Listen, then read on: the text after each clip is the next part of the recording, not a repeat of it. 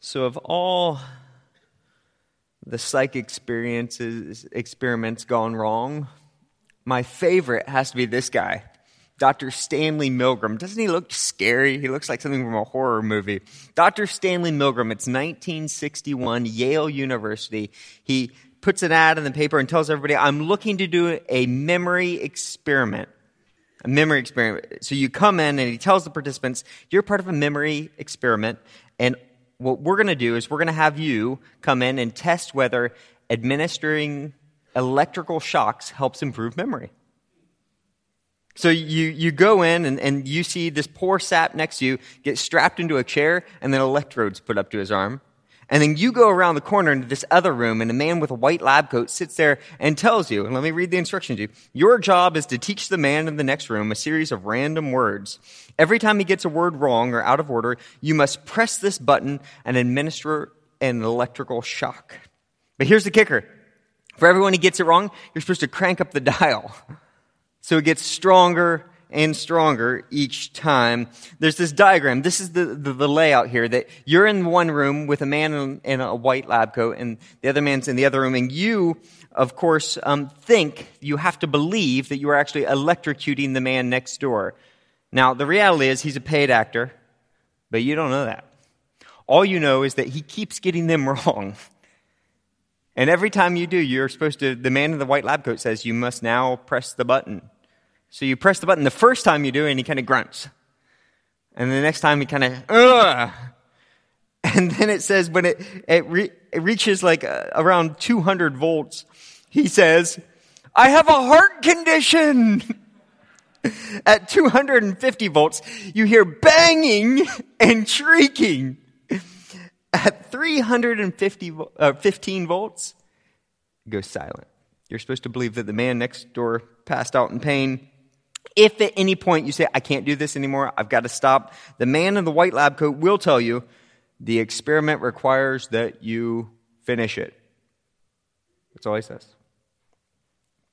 He will instruct you to keep going until you reach 450 volts, which is basically like the type of voltage you need to quick cook a brisket. Here's what Stanley Milgram wanted to know. In this situation right here, how many people will go through with it? Like, how many people will actually sit there and torture a total stranger in the next room because a man in a white lab coat told him, you need to finish the experiment? And he found, shockingly, 2 out of every 3. Almost 2 out of every 3. 65% of the people who participated would administer the maximum voltage. They would fry the man like a brisket. 2 out of every 3. Shocking, I know. Oh, that was bad. But here's where it gets interesting, all right? All right, so go back to this scene. This is what he's thinking. He's looking at this, and that was his first question, was just, who would actually do it? And he's found 2/3 of them would. Now, here's the question, and the question that I think is much, much more interesting. He asks, how do we change this? Like, what factors would it take to actually influence this outcome? Like, what could we change in this room or in this setup or in this experiment that might actually change how people respond in that moment when they're pressured to do obviously the wrong thing? And so a few hundred more rounds of fake torturing the guy, Milgram found that there was one factor, one variable that influenced the results unlike any others. You add one more person. If you add one more person, you can dramatically affect the results. Even if a complete stranger, so if you come in and a complete stranger is now sitting beside you, if that complete stranger is next to you, you can influence almost to the point of like deciding it beforehand, almost predetermine the results by putting that complete stranger here. Here's what he found. When the man in the room next door starts to scream, if the stranger next to you says, it's okay, I think we should go ahead with it. Like, I think we should continue. 9 out of 10 people went to the maximum dosage. Everybody's ready to kill him. But if that complete stranger turned to you and said, I'm not so sure about this, just mildly dissents, I'm not so sure about this, 9 out of 10 will refuse to continue. Do you see the difference? in complete inversion, influenced by a complete stranger sitting next to you and their opinion of what you should do. If you want to change the results, you just have to add one more person. Milgram demonstrated that the presence of one more person can so influence us as to almost predetermine what we'll do. That one more person, their opinion, can so strongly influence us that it can almost predecide what we're going to do in life. We live in a society that is what I would call drunk on individualism. I mean, drunk on it, like to the point that they can't see straight, that they're overconfident, like, nobody influences me, I do what I want to do, I'm impervious to peer pressure, but the research suggests that there's something different going on here. There is overwhelming evidence that your peers, the people you do life with, will all but predetermine decisions like marriage, divorce, babies, education, career, fashion, flossing, voting, lawn care, diet, and now apparently torture. There's a book, one of my favorite little books by Chip and Dan Heath, two researchers. It's called Switch, How to Change When Change is Hard. And they have this quote that I just think is like, so sums this up. They say, in this entire book, their entire research, body of research here, in this entire book, you might not find a single statement that is so rigorously supported by empirical research as this one. You are doing things because you see your peers doing them. Who you do life with will influence how you behave, how you eat, who you marry, how you spend your money, how you speak, how much you weigh, where you live, whether you wear skinny jeans or not, whether you watch Game of Thrones. Everything is touched by the presence of how one more person can influence everything in your life. Now, this insight is not, of course, new.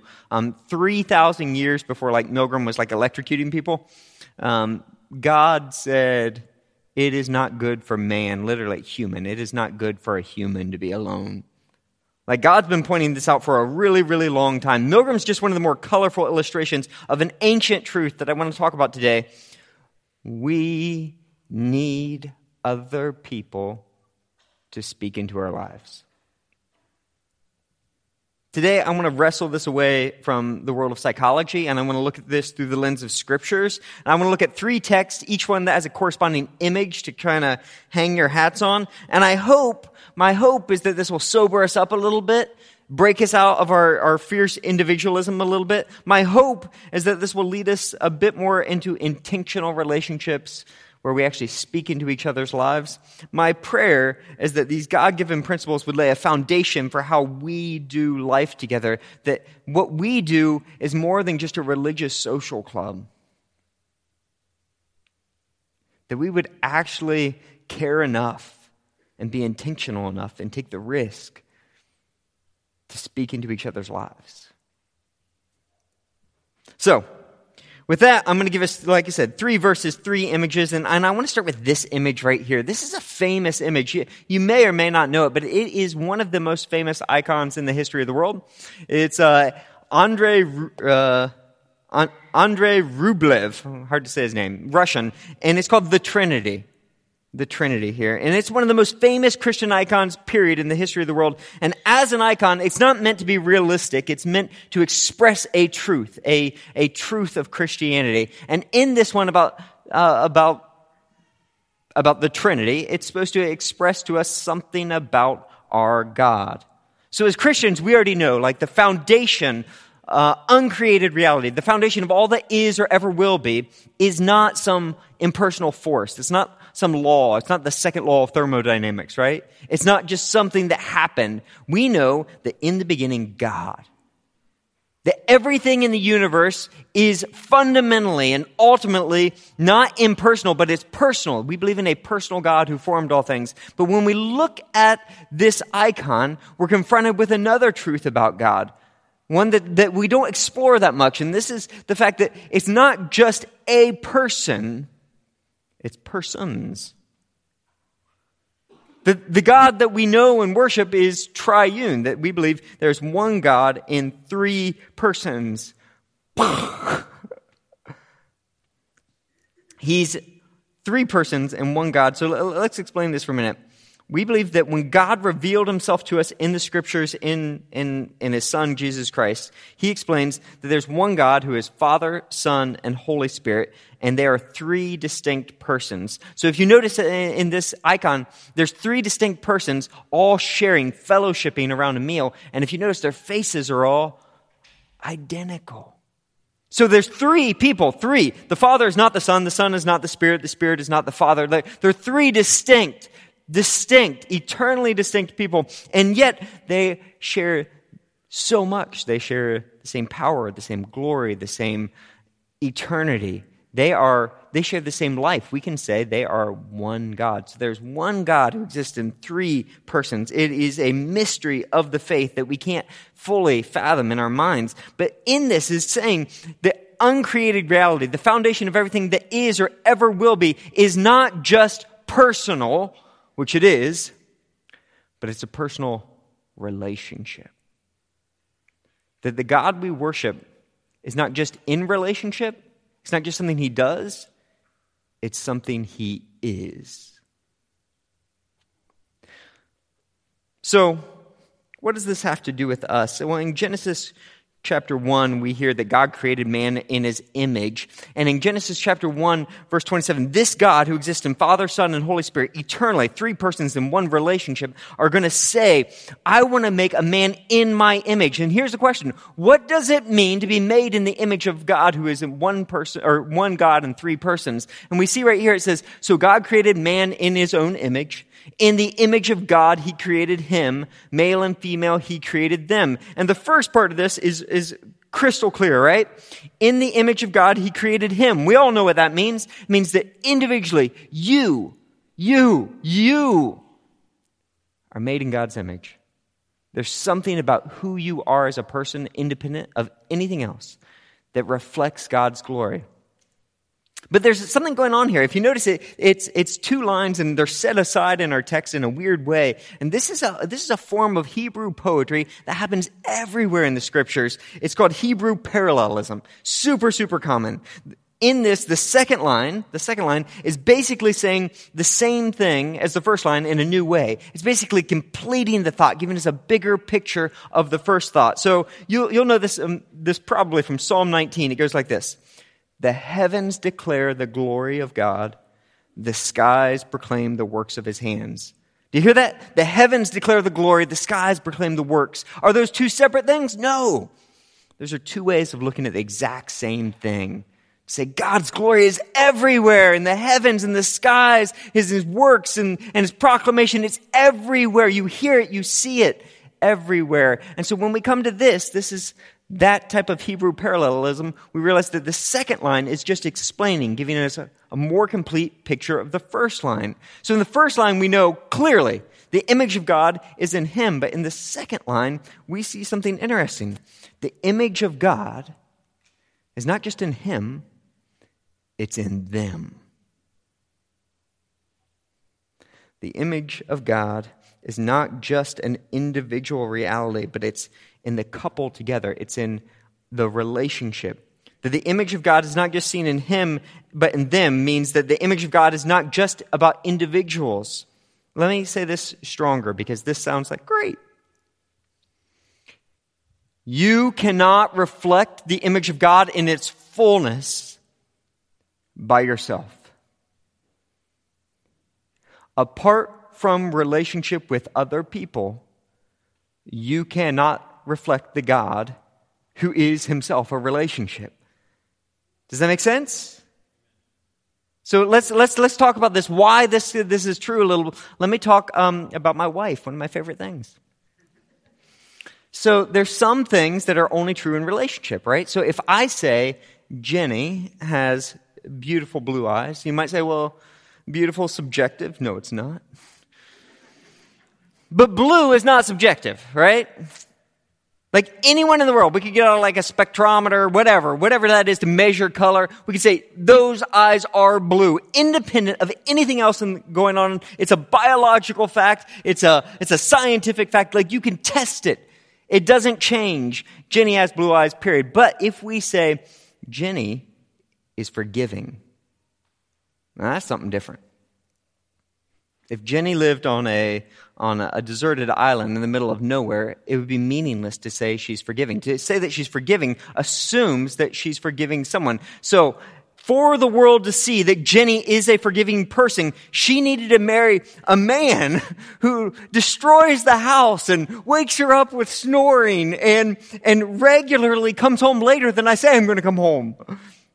And then the whole world can see that is a forgiving woman. You see, forgiveness. Wasn't that good? Forgiveness demands relationship. It makes no sense outside of relationship. And can I suggest to you that the image of God is something like this? Like, to reflect the fullness, not to say you're not made in the image of God, but to reflect the fullness of the God who is one God and three persons, the God who is relationship. You have to be in relationship. Like, I need you to truly reflect the best things about God. His kindness, His grace, His selflessness, His love. Those only exist in relationship. By myself, I can never reflect these. But together, we can reflect the God who is relationship. So do you hear what this means?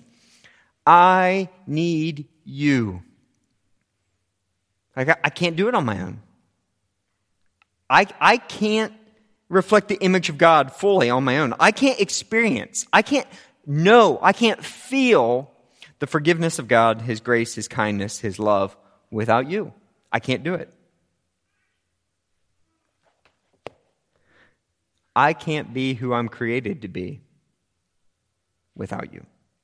So if I want to reflect the God who is relationship, I need to add at least one more person, to quote Stanley Milgram. I need to add one more person. We have to share our lives with others. We have to be in relationship. So that's the first image right there, the Trinity. That if we want to reflect that image, we have to be seated around a table in that image. We have to be in relationship with others. The second image is this.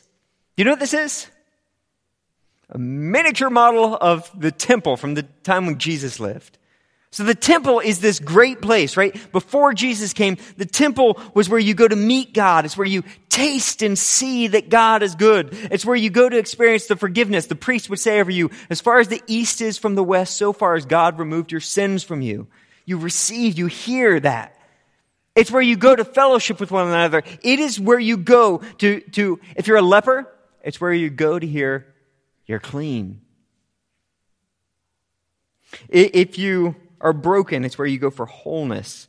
If you're sinful, it's where you go for holiness. It is the place where you meet God. It's the place of health and wholeness and holiness. So when the Apostle Paul is talking to the church in Corinth and he says, hey, I got a picture for you to unpack the Christian life, this is the picture he points to. He says this in 1 Corinthians chapter 3, verse 16 and 17. He says, do you not know that you are God's temple and that God's Spirit dwells in you?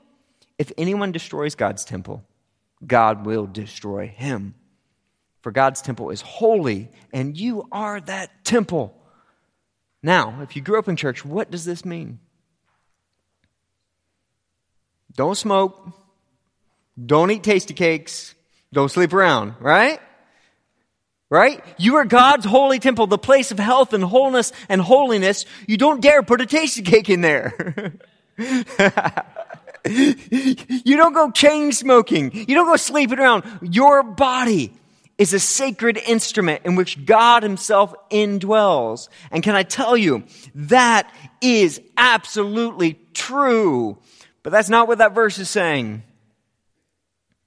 It's true, a few more chapters in 1 Corinthians, but in this verse, there's a slight translation issue here. Some translations pick it up, some don't. In Greek, as in Texan, there are two words for you, humane and humace, or we would translate it you and y'all.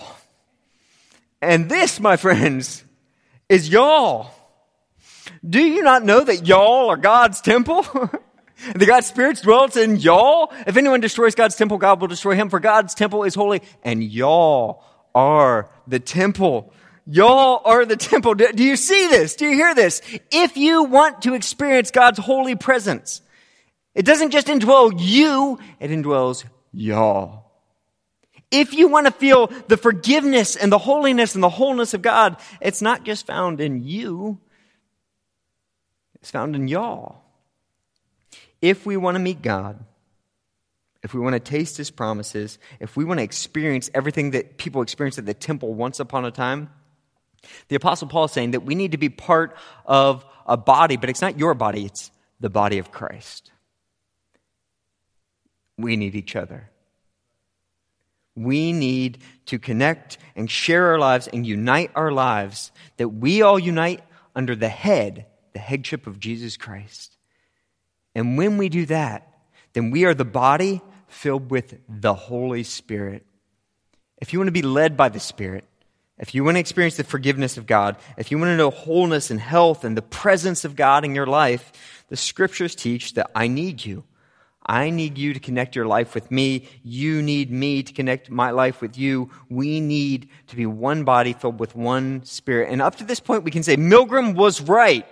Milgram's right that the presence of just one more person in your life, this scene is right. If you add one more person, the Scriptures are going to say it makes all the difference. But the one nuance we want to make is it's not just any person, right?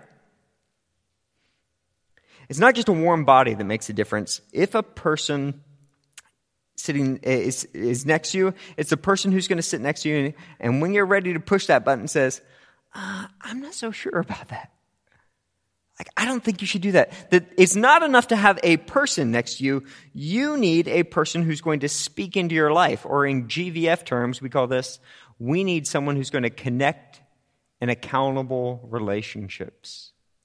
Connect in accountable relationships. If we want to experience the fullness of God, if we want to taste His goodness in our lives, if we want to know His presence, if we want to know His holiness, the Scriptures are so clear. We have to connect in accountable relationships. And this brings us to our last verse. And this is one of my favorite verses, Romans 9, or chapter 12, starting in verse 9. And can I just tell you, if there is one verse that I wish every small group leader at GVF would get tattooed right here, it is this verse. This verse is like beautiful. This is literally what I pray for us as a community. And it starts out like this. Love must be sincere. And what I so love about this verse is that word sincere is on a hypokritos or something like that. It's literally the translation of not a hypocrite. Not a hypocrite. Love must not be hypocritical. And so in ancient Greek, a hypocrite was a person who would get on stage and put on a mask and pretend like they're someone that they're not. They're acting. And so Paul picks up this image from ancient Greece and says this: if you ever hope to find health and healing in your relationships, if you ever hope to be the body of Christ, if you ever hope to experience what the gospel not just means for me, but means for us in our world, you can't wear a mask. You can't have real relationships and be fake. You can't manage your personal image all the time and expect to experience the holy presence of God in your life. You can't do it. If you continually manage what other people think of you and you only let them see the good side of you, they will not love you. They will love the image of you that you project.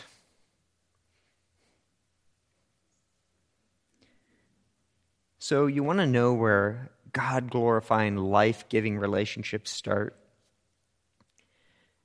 We got to take off the mask. We got to stop pretending. And I think, I don't say that in a harsh way, because I think this is something we take seriously as a church. This is actually one of our core values as a church, that we want to be authentic is one of the words we use. Like, we don't want to be fake. Like, it's okay to not be okay here. It's gotta be. Like, if you can't get up here and say, I struggle with doubts, I struggle with this, like, if you can't be real, you can't get help. And so this is something that has been core to who we are since we began, and I think a lot of us really, really strive to live this out and take this seriously, and I love that about our church. I really do. But one nuance that I want to add to this is that I think over the years, I've found that as we've embraced this more, some people actually get stuck here. So let me explain.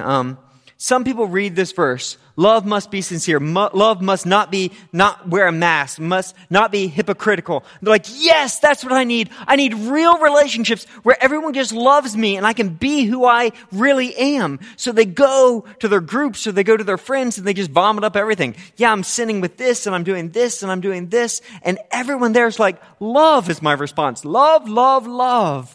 And they're like, you know what? They never judge me. They just come around and hug me all the time. And I feel so affirmed. It's so wonderful. I take off my mask and I know that I'm accepted no matter what. So in the process, though, your friends never make you feel bad, never leave you feeling judged, and you never repent of sin, and you never heal. And you never grow in your faith. And you never become the person that God wants you to be. So I love this verse. I absolutely love this verse. And this is where real relationships start. But can I tell you, this is not where they end. We have to read the second half of the verse. Love must be sincere. Hate what is evil. Cling to what is good. If I truly love you, how can I not hate the stuff that's destroying you? If I truly love you, how can I not encourage you to grow? How can I not challenge you? Like, how can I not come alongside you and say, I want more for you? If I truly love you, how can I leave you in that? Love, real love, hates what is evil and clings to what is good. So love is not just saying, I love you even in your sin. Sometimes love is saying, I don't know about that. You shouldn't do that. We don't just need to connect in authentic relationships. We need to connect in accountable relationships. We need people, you need people, I need people who speak truth into our lives. And it is so painful. Can I just say? Unfortunately, I have too many people like this at this point. Yes, you know what it means. Like, I do want to say, though, so the phrase we use over and over again as a church is we want you to connect in accountable relationships. That we want them to be authentic for sure, but they've got to be accountable, that someone actually needs to be speaking into your life. And I know, as soon as we say that, though, everyone's like, yeah, connect, accountable. Accountable has such baggage with it, and there's a lot of questions of whether we should even use the term, but we need something to express that these relationships are more than just cheering each other on in our sin. That's not the church. It's not loving. So authentic, I want to give you a picture of what we mean by an authentic and accountable relationship, okay? I'm going to give you our last image here, and I want you to take all the stuff that you might have that baggage about, you know, what your boss does for you to hold you accountable at work, or maybe some past Christian relationship of legalism where they looked over your shoulder the whole time to see if you were sinning or not. Like, I want to set that aside, and here's the picture I want to leave in your mind of accountability. And to get this, we need to go back 40 years. It's September 27th, 1977. Mom and Dad get out of this church service. They walk out to the car, they take baby, and Mom's like, oh, the baby's sleeping. You know, why don't we go for a Sunday afternoon drive? So they hop in their car. Dad hops in the car. He pops open a pop top on his tab. You know what tab is? All right, you kids wouldn't know. But he's drinking his tab out of a glass bottle. Mom, she slides in on that vinyl couch of a seat, right? Slides right in. And they don't put the baby in a car seat. What's a car seat? No, the baby's right on her lap. And they sit there and they go for this Sunday afternoon drive. And they're driving down the road. And Dad finishes his tab. And he's like, rolls down the window, pictures it. Keeps on driving. And they get down the road, the baby gets a little fussy, and Mom looks over him and says, you know what? I'm in the mood for a cigarette. You want one? He's like, yeah. So they start chain smoking cigarettes, right? This is the picture of the happy family, 1977. They're driving down the road, no seatbelts on, chucking trash out the window, chain smoking cigarettes, all the while mom holds baby on her lap. That was normal. That was the world. Now fast forward today, September 27th, 2017. I want you to imagine church finishes. You go out in the parking lot, and you come to the first intersection, and you see someone from our church sitting there at the red light. And you turn your head, and you look at them, and you see them chuck a piece of trash out the window. And then you look, and you notice both of them, neither of them are wearing seatbelts, and the baby's in their arm, and they're chain-smoking cigarettes. Now, here's your moment. You both have your windows rolled down. You're looking at each other at the intersection. They're like, what do you do? What do you do? Yeah, that's right. I tell you what, the first thing you do is say, littering is not okay. This is my town. And then you say, wearing your seatbelt, that's just stupid. That's stupid. You can do it if you want, but it's stupid. Chain smoking cigarettes with a baby. Do you know secondhand smoke? It's asinine to do that. And you say, last but not least, if you don't pull over and put that baby in a car seat, I'm going to call social services. Right? That's what you do. Now why? Why do you do that? Because what was okay in 1977, we have a different set of values. It's completely unacceptable 40 years later. That our culture values things like the safety of children, not getting cancer, the cleanliness of our environment. We value those things so deeply that we self-police. Without prompting, without compensation, without personal interest, you will help enforce these values. You will hold others accountable to the values that we all share, that we all live in. This is a picture of accountability. Can I just tell you, when you become a Christian, it is so much more radical than jumping from 1977 to 2017. You and I don't just jump forward in time. We jump from culture to a different culture. We jump from one kingdom to a new kingdom, from death to life, from one set of values to an entirely different set of values. And can I just say, if we don't have at least one more person who's going to dissent when we're doing the wrong thing, or one more person to encourage us when we're doing the right thing, if we don't have at least one more person next to us who values the things of God, encourages you to follow Christ, who pushes back when you head in self-destructive ways, who speaks into your life, it's going to be difficult, if not impossible, to reflect the glory of God in your life, to experience His presence at all. I need you, and you need me. Now, programmatically, here's the deal. This all falls apart because relationship is organic. It's about family. It's about connection. And so as a church, we work hard. Amy, in particular, is working super hard for small groups. If you're on our email list, you got an email this morning that says, here's how you sign up for small groups. And this is our attempt. Our attempt. It's just a start to say, hey, here's a pathway to start connecting, start building relationships, start at least getting to know some people's names, start sitting around a table, breaking bread, reading some scripture together so that you can create a platform so that healthy people who love Jesus, who value the things of God, can speak into our lives, and you can speak into theirs.